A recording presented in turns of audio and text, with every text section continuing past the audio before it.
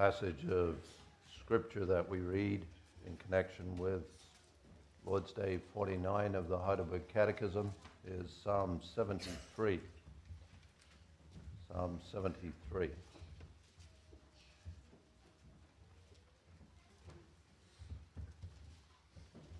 Truly, God is good to Israel, even to such as are of a clean heart.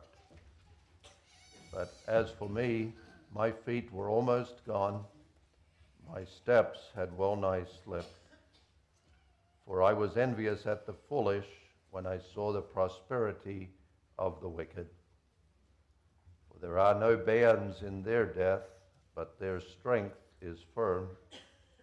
They are not in trouble as other men, neither are they plagued like other men. Therefore pride compasseth them about as a chain, violence covereth them as a garment. Their eyes stand out with fatness, they have more than heart could wish. They are corrupt and speak wickedly concerning oppression. They speak loftily. They set their mouth against the heavens, and their tongue walketh through the earth. Therefore his people return hither, and waters of a full cup are wrung out to them. And they say, how doth God know? And is there knowledge in the Most High?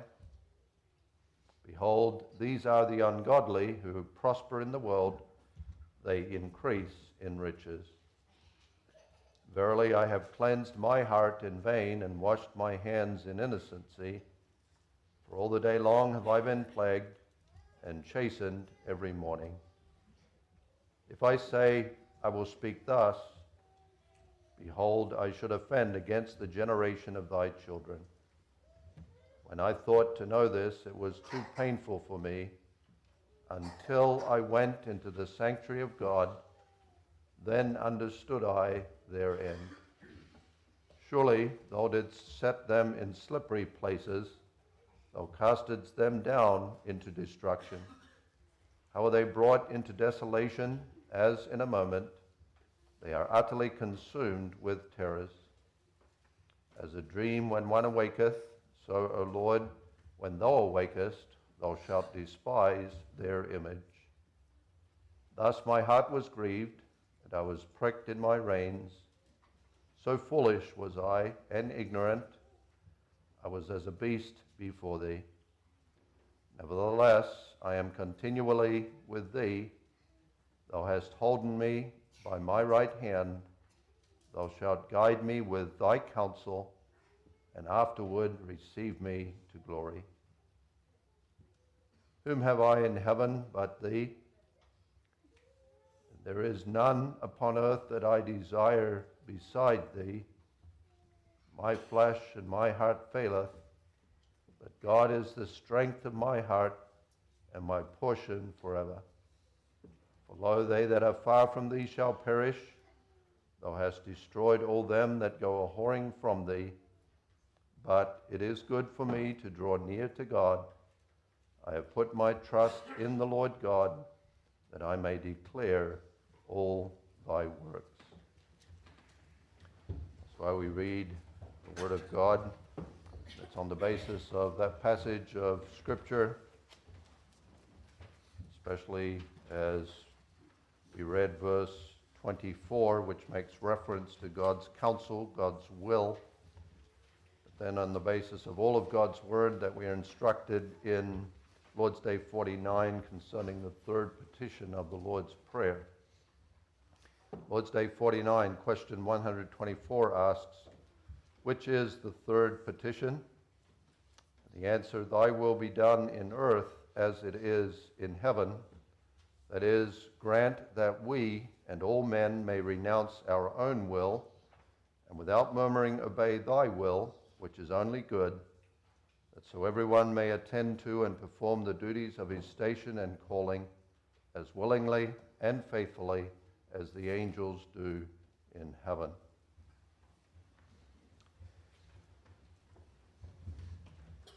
Beloved in our Lord Jesus Christ, we know, we understand that God has one will. there are two aspects to that one will of God. There is, first of all, this, the will of God's commandment, that aspect of God's will. And that's the element, the aspect, the part of God's will that concerns God's commandments to us. God telling us what we must do. God putting before us what we must and what we must not say and think and do, the will of God's command. But there is another aspect of God's will, and that is the will of God's decree.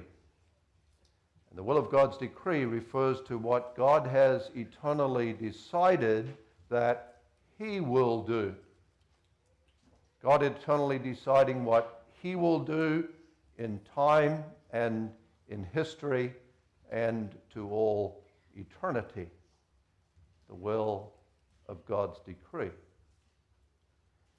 This petition of the Lord's Prayer, as the Heidelberg Catechism indicates to us, applies to both aspects of the will of God. It applies to the will of His command. That's pointed out in the second part of the Lord's Day, especially when it states that everyone may attend to and perform the duties of his station and calling as willingly and faithfully as the angels do in heaven. When we pray, Thy will be done, we're asking God to give us grace to obey that will of God's command. But this Lord's Day also applies to the will of God's decree. And the Catechism indicates that when it says this concerning that part or that aspect of God's will, that we renounce our own will and without murmuring or complaining submit to the will of God. When we pray this petition, we're asking God to give us grace to submit to God's will, to God's decree. It's my intention, beloved, for us to focus especially on that second aspect, the will of God's decree. Summarized in the words of James chapter 4, which points out to us that because we do not know what shall be on the morrow, we ought always to say, if the Lord will, we will do this or that. Summarized also in the words of our Lord Jesus Christ Himself, who at the time in His life when he faced and experienced extremely difficult circumstances, when he was just moments away really from his death on the cross and facing the wrath of God that would be poured upon him for the sins of all the people of God, circumstances that really are beyond our comprehension, beyond our ability to understand how difficult that would be for him.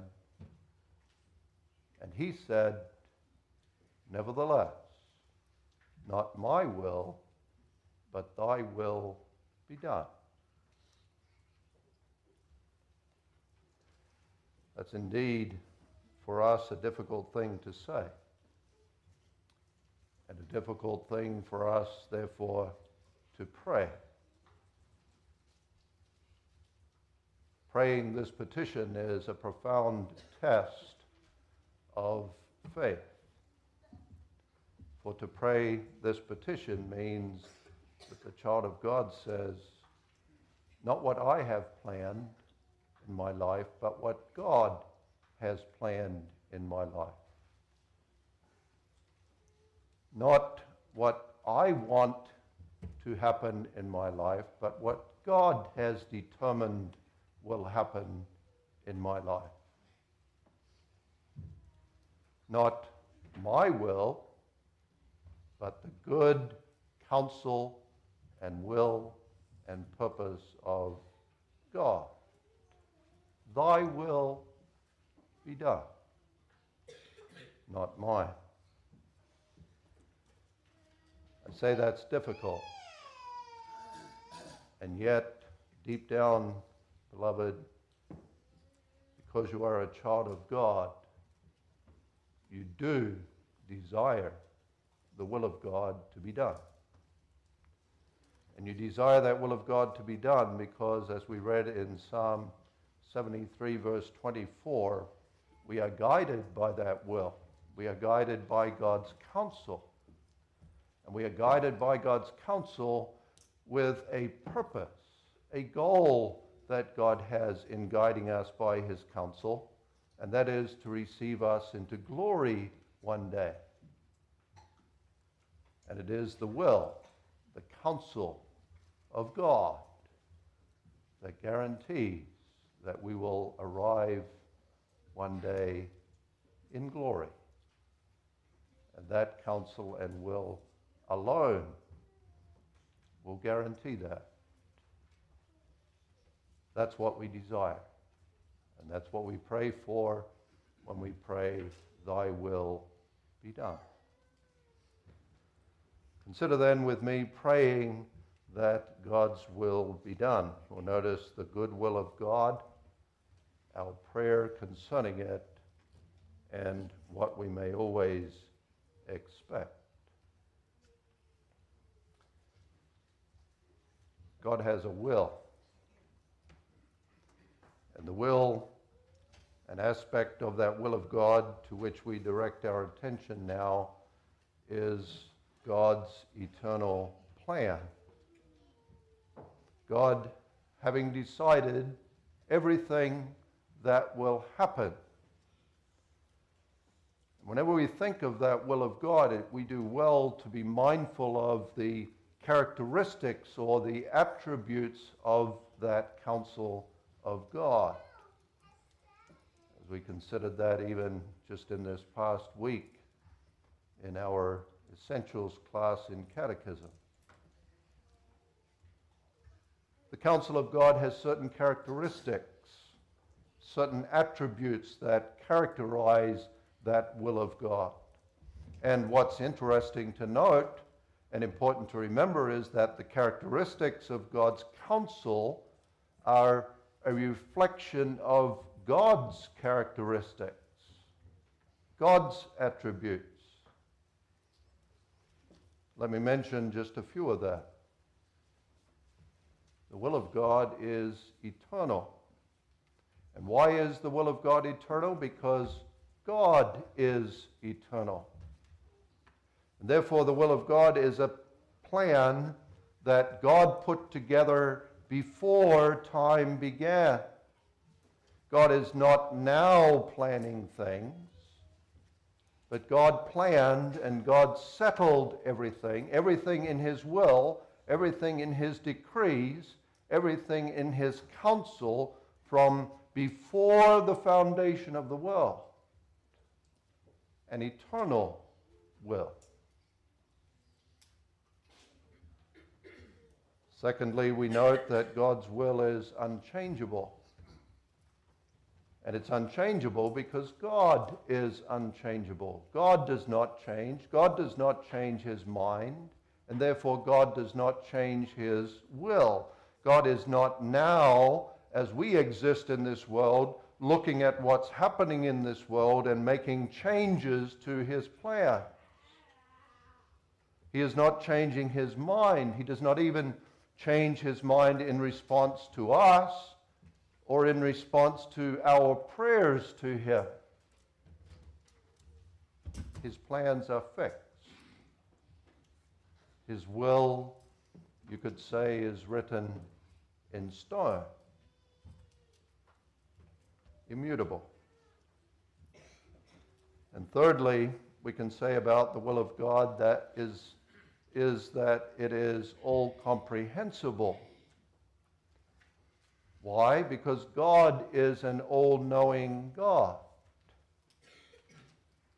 And so the counsel of God includes everything, everything that you see in your lifetime, everything that you experience in your lifetime, everything that you can think of as it happens in this world is part of the will of God. Great things and small things.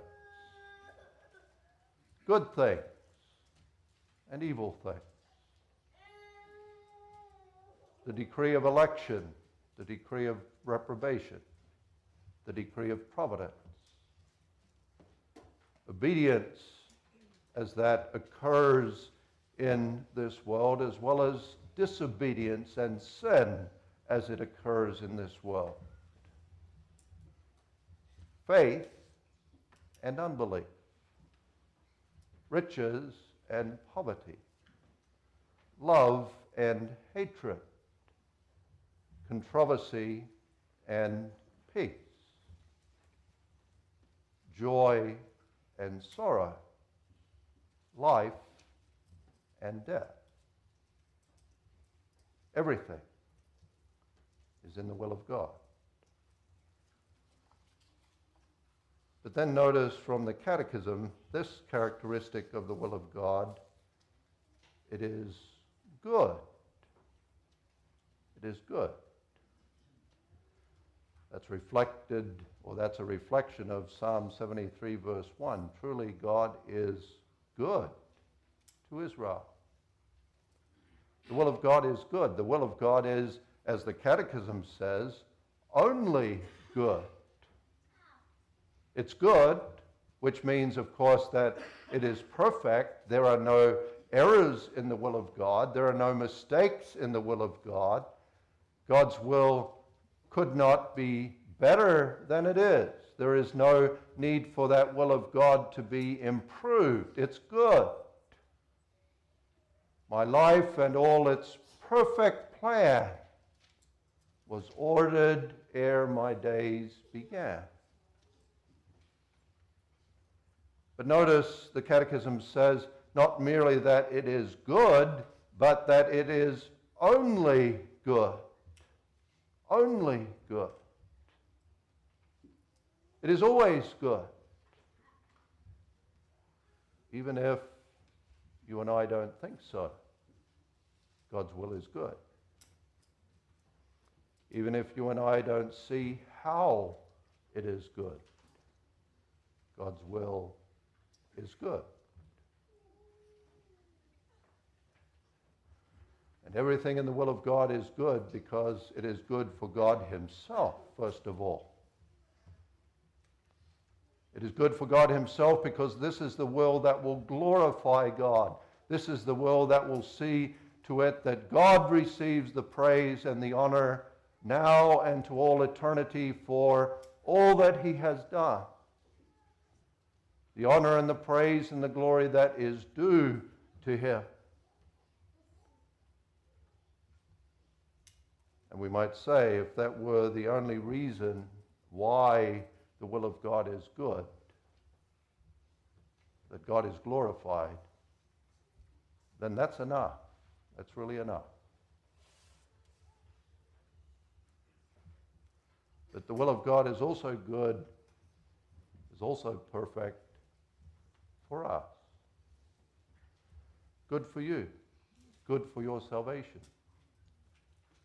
It's not bad for your salvation, and it's not bad for your soul when God's will, God's plan includes affliction, but it's good. There is no better plan. Nothing in the will of God can be improved upon.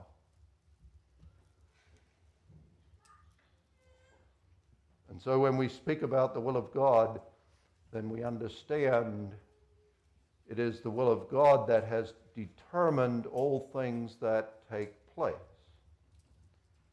It is not the will of any human being, whether great or small, that determines what takes place. It's not the will of any one of us that determines what happens in the end in our lives. It's not the will of any ruler in this world that determines what happens in world history. It's not the will of Satan either that determines any of these things. He does not independently make up what will happen and then bring about what will happen.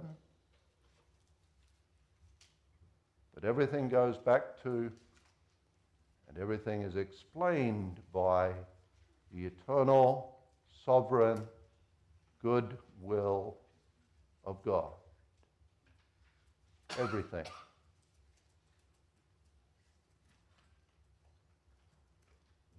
And when you and I make that a confession, then we are making a confession concerning God himself. What are we confessing concerning God? God is sovereign. Confessing that truth concerning the will of God, we believe that he is the one and the only one who has the right to plan things. And he is the only one who has the right to plan anything because he is God alone. He may do whatever he wants to do as God. He doesn't have to consult anyone, and he does not have to answer to anyone. It's very different from us, of course. You may make plans. You may plan to build a house. You may plan to buy a farm. You may plan to go to college. You may plan to get married. You may have many other different plans in your life, but you need to take others into consideration when you make those plans. You have to think of how they might be affected by your plans, and you have to consult them, and you have to get input from others to be assured that your plan is a good one, a wise one. You have to sometimes ask the permission of others when you make plans, and then you also have to answer to them for the plans that you make, and you also have to answer to God for the plans that you make. Not God. God did not need to, and God therefore did not consult anyone at all. He is sovereign. He did not ask some man or woman, what would you like me to do? He did not give us the opportunity to answer the question, what is it that would make you happy if I did it? But he freely decided without anyone's input. He planned all things according to his own good pleasure. Psalm 115 verse 3, but our God is in the heavens. He hath done whatsoever he hath pleased. God has planned and God has done what is pleasing to God and to God alone.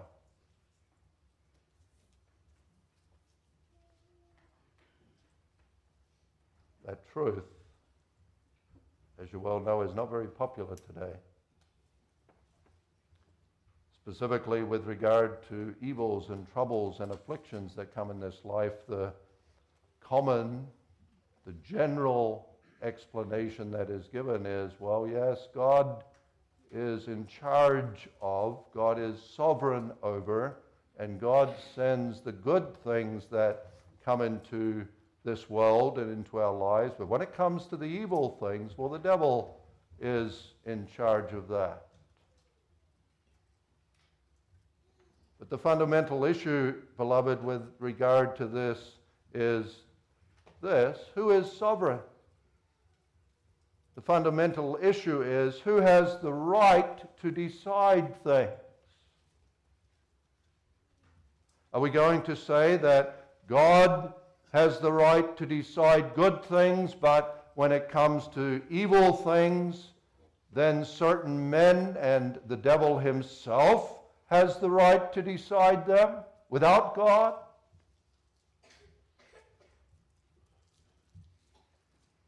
God is God alone. God alone has the right to will, to decide, to plan anything and everything. He alone can say, "My counsel shall stand, and I will do all my good pleasure." And by faith, that's what we confess concerning him. God may do what he pleases. And God has done what he pleased in his counsel. And now God in his providence is doing whatever God is pleased to do. That's the goodwill of God.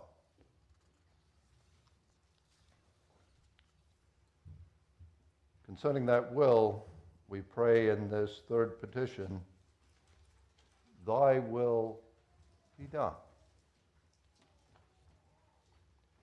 And that prayer, that request, that petition is an expression of our desire that what God has eternally decided be what comes to pass in this world and in our lives, and that it only and always be what comes to pass. The prayer is this: may whatever God has planned for the world and whatever God has planned for my life be the thing that happens in the world and that happens in my life. What God has planned.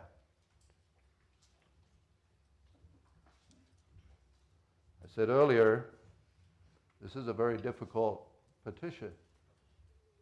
And part of the difficulty of this petition is, as the Heidelberg Catechism states, that this involves renouncing our own wills.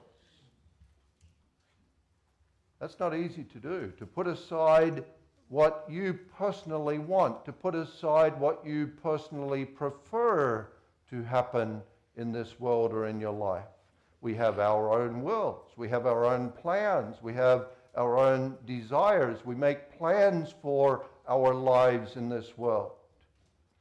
How we would like our lives to go, what we would like to happen in the future. We make plans concerning work, plans concerning marriage and family, plans concerning where we might live, plans concerning vacations that we might like to take in life. But quite often, what you and I plan, what you and I will, is different from what God has willed for us. Perhaps you hoped to be married, but God's will is that you're still single. Perhaps you hoped to have children, but God's will is that you don't have children. Perhaps you wanted to have your health restored, but God's will is that you remain sick yet. Perhaps you planned to pursue a career as an engineer, but God's will is that you study for the ministry.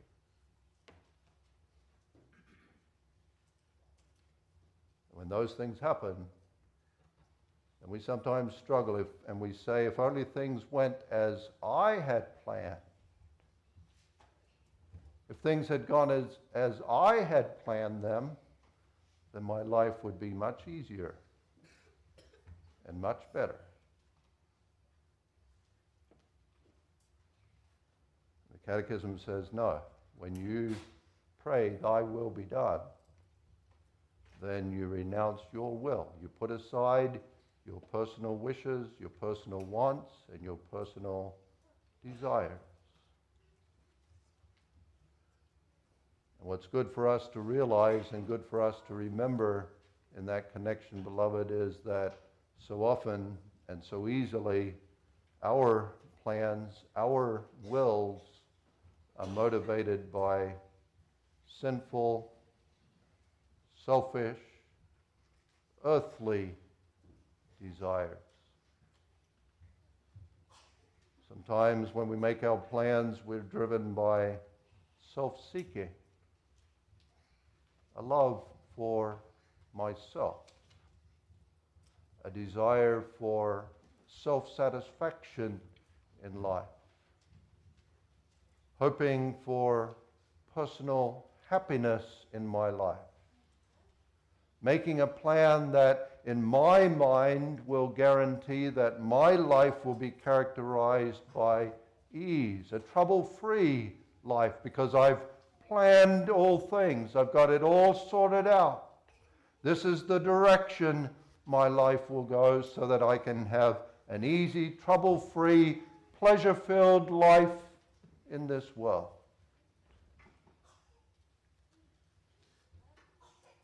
Selfish.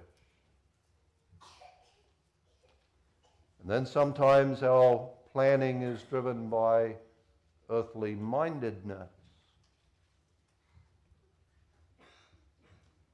focused upon the earthly and not considering what is good for our souls.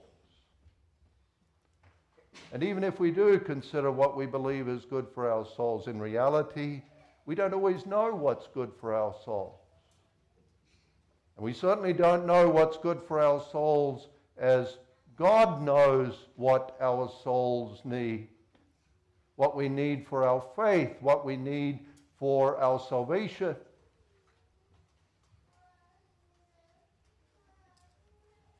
And then sometimes our planning or our response to God's plan is driven by pride. We think we're wiser than God. We think we know what is better for us than what God has planned. We even think we know what's better for us to prepare us for heaven than what God has planned to prepare us for glory. We do well to remember that. And by the Spirit's work in the child of God realizes that, and then the child of God prays, Lord, make me let go of my will, which is often imperfect, unwise, earthly minded, self-seeking. Let me put that aside. Give me grace to put that aside and to say, as Christ said, not my will, but thy will be done.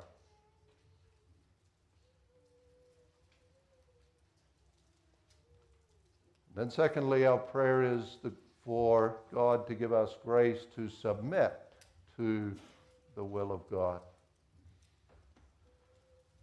That's what it means, really, for us to do God's will. That is, to do the will of God's decree. We can all readily understand, I think, what it means to do the will of God's commandment. That aspect of God's will, that involves obedience, that involves, as the Catechism says, that everyone attend to and perform the duties of his station and calling in life as willingly and faithfully as the angels do in heaven. We can understand doing the will of God's command, but we're also called as God's people to do something in connection to, in relation to the will of God's decree. And that is this, that by the grace of God we submit to the will of God's decree. We accept the will of God's decree. We accept whatever God does, whatever God sends.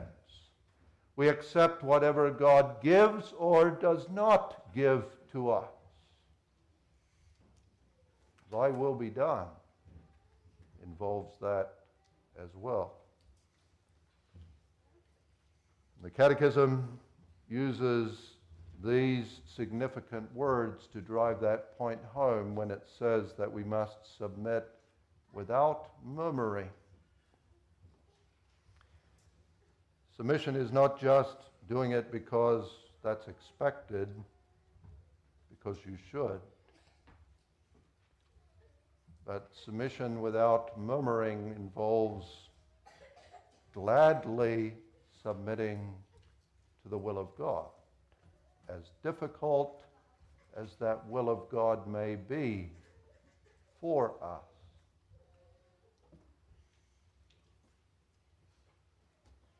Being content with God's will. Being content with God's way for us in life. Not complaining when God sends sickness. Not protesting when God makes life difficult for us. Not objecting when God does something unexpectedly, and that is very terrible, we would say, for us to experience. Not still wishing for something that we personally desire instead of what God has willed.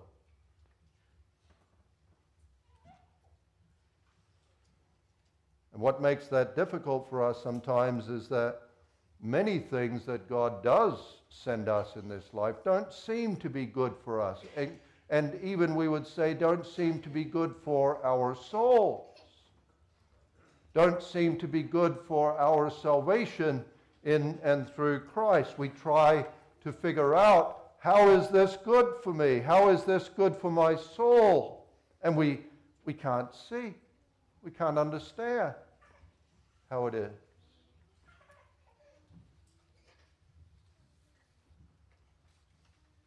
No doubt it would be easier if we did and if we could. But we know God doesn't always show it to us. Sometimes he does, but even then not usually right away. It may be weeks or months or years before we can look back and say, now I see why that was necessary. Now I see why that was good for my soul. But sometimes God doesn't reveal that at all. At all. Meaning this, beloved, that we will not see and we will not understand and we will not know how this or that was good for our souls until we get to heaven. Then God will make it clear to us and we will look back and we will say, yes, it was good. Because truly God is good to Israel. And truly God is guiding me by his counsel to prepare me for and to receive me into glory. But in the meantime, in this life, we're often left wondering, how is it good for my soul to have cancer? How is it good for my soul to remain single? How is it good for my soul to be childless? How is it good for my soul to have children that stray? How is it good for my soul when I lose my spouse or a member of the family? How is it good for my soul when I struggle in school with grades, with friendships, relationships, and all the rest? How is it good for my soul when so many things seem to be going wrong in my life? How is it good for my soul that God sends controversy and schism in the churches? How is it good for my soul when God causes my family to be divided because of it?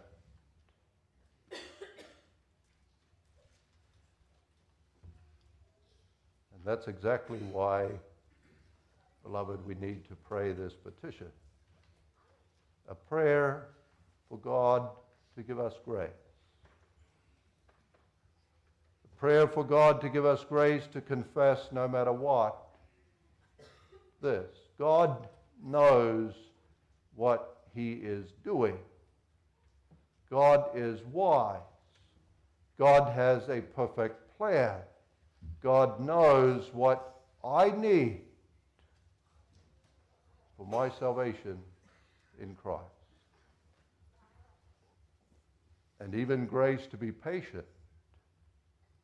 We often would like to know and to see now why and how something is good for us. We need grace to be patient, to wait, if necessary, until heaven before we can understand why he did what he did.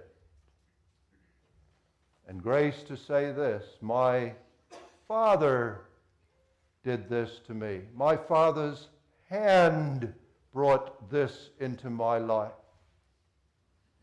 The hand of a Father who loves me eternally in Jesus Christ, his Son, and who has demonstrated his love by sending his Son. That's enough. In the end, that's all I need to know. It's from the hand of God, my loving Father. Grace to say that too.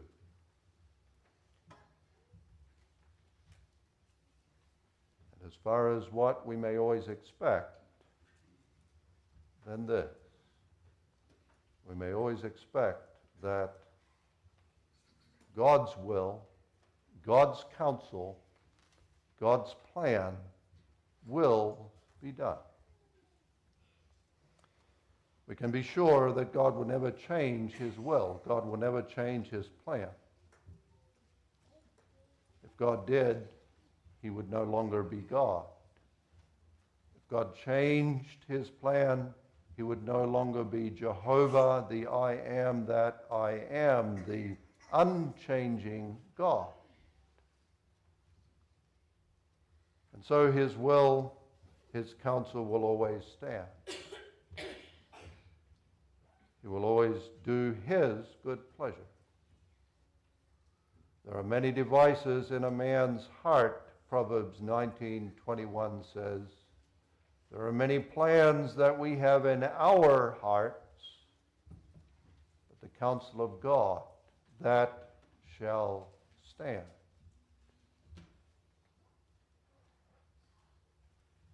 And that's what, as I mentioned earlier at the start, beloved, that's what the child of God wants, isn't it?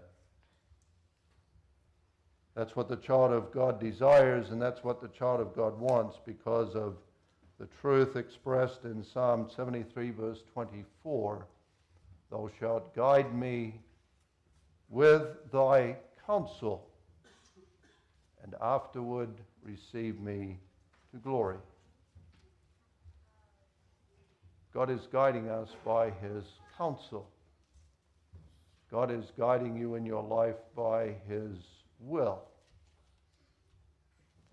Every step of the way, every experience, every mountain, every valley, every joy, every sorrow, every cross that you have to bear is according to God's will, God's plan.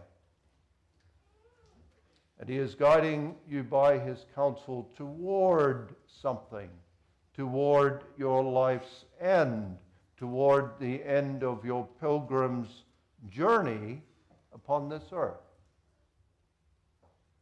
But it's not simply an end. It's not simply, well, there's a day when suddenly your life is all over and that's it. But the biblical understanding of the end that God is guiding us to is that that end is God's goal for us. And the goal for us, as Psalm 73:24 states, is glory, heavenly life with Him. The goal that God has for every one of His children is to give them what Christ has earned for them,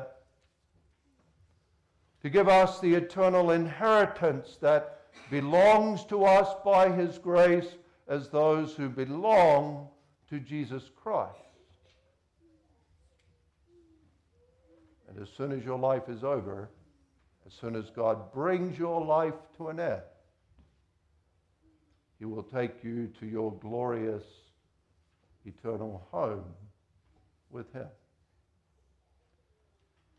And the believer, understanding that and believing that by faith, says that he wants God's will to be done, because that will ensure, that will guarantee that you will get to heaven.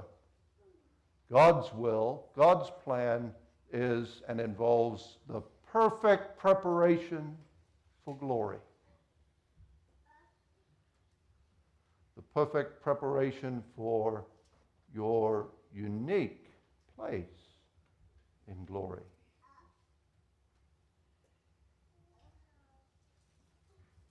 And God, as it were, says to us, unless you travel the pathway and the way in life that I have planned for you, you won't get to glory.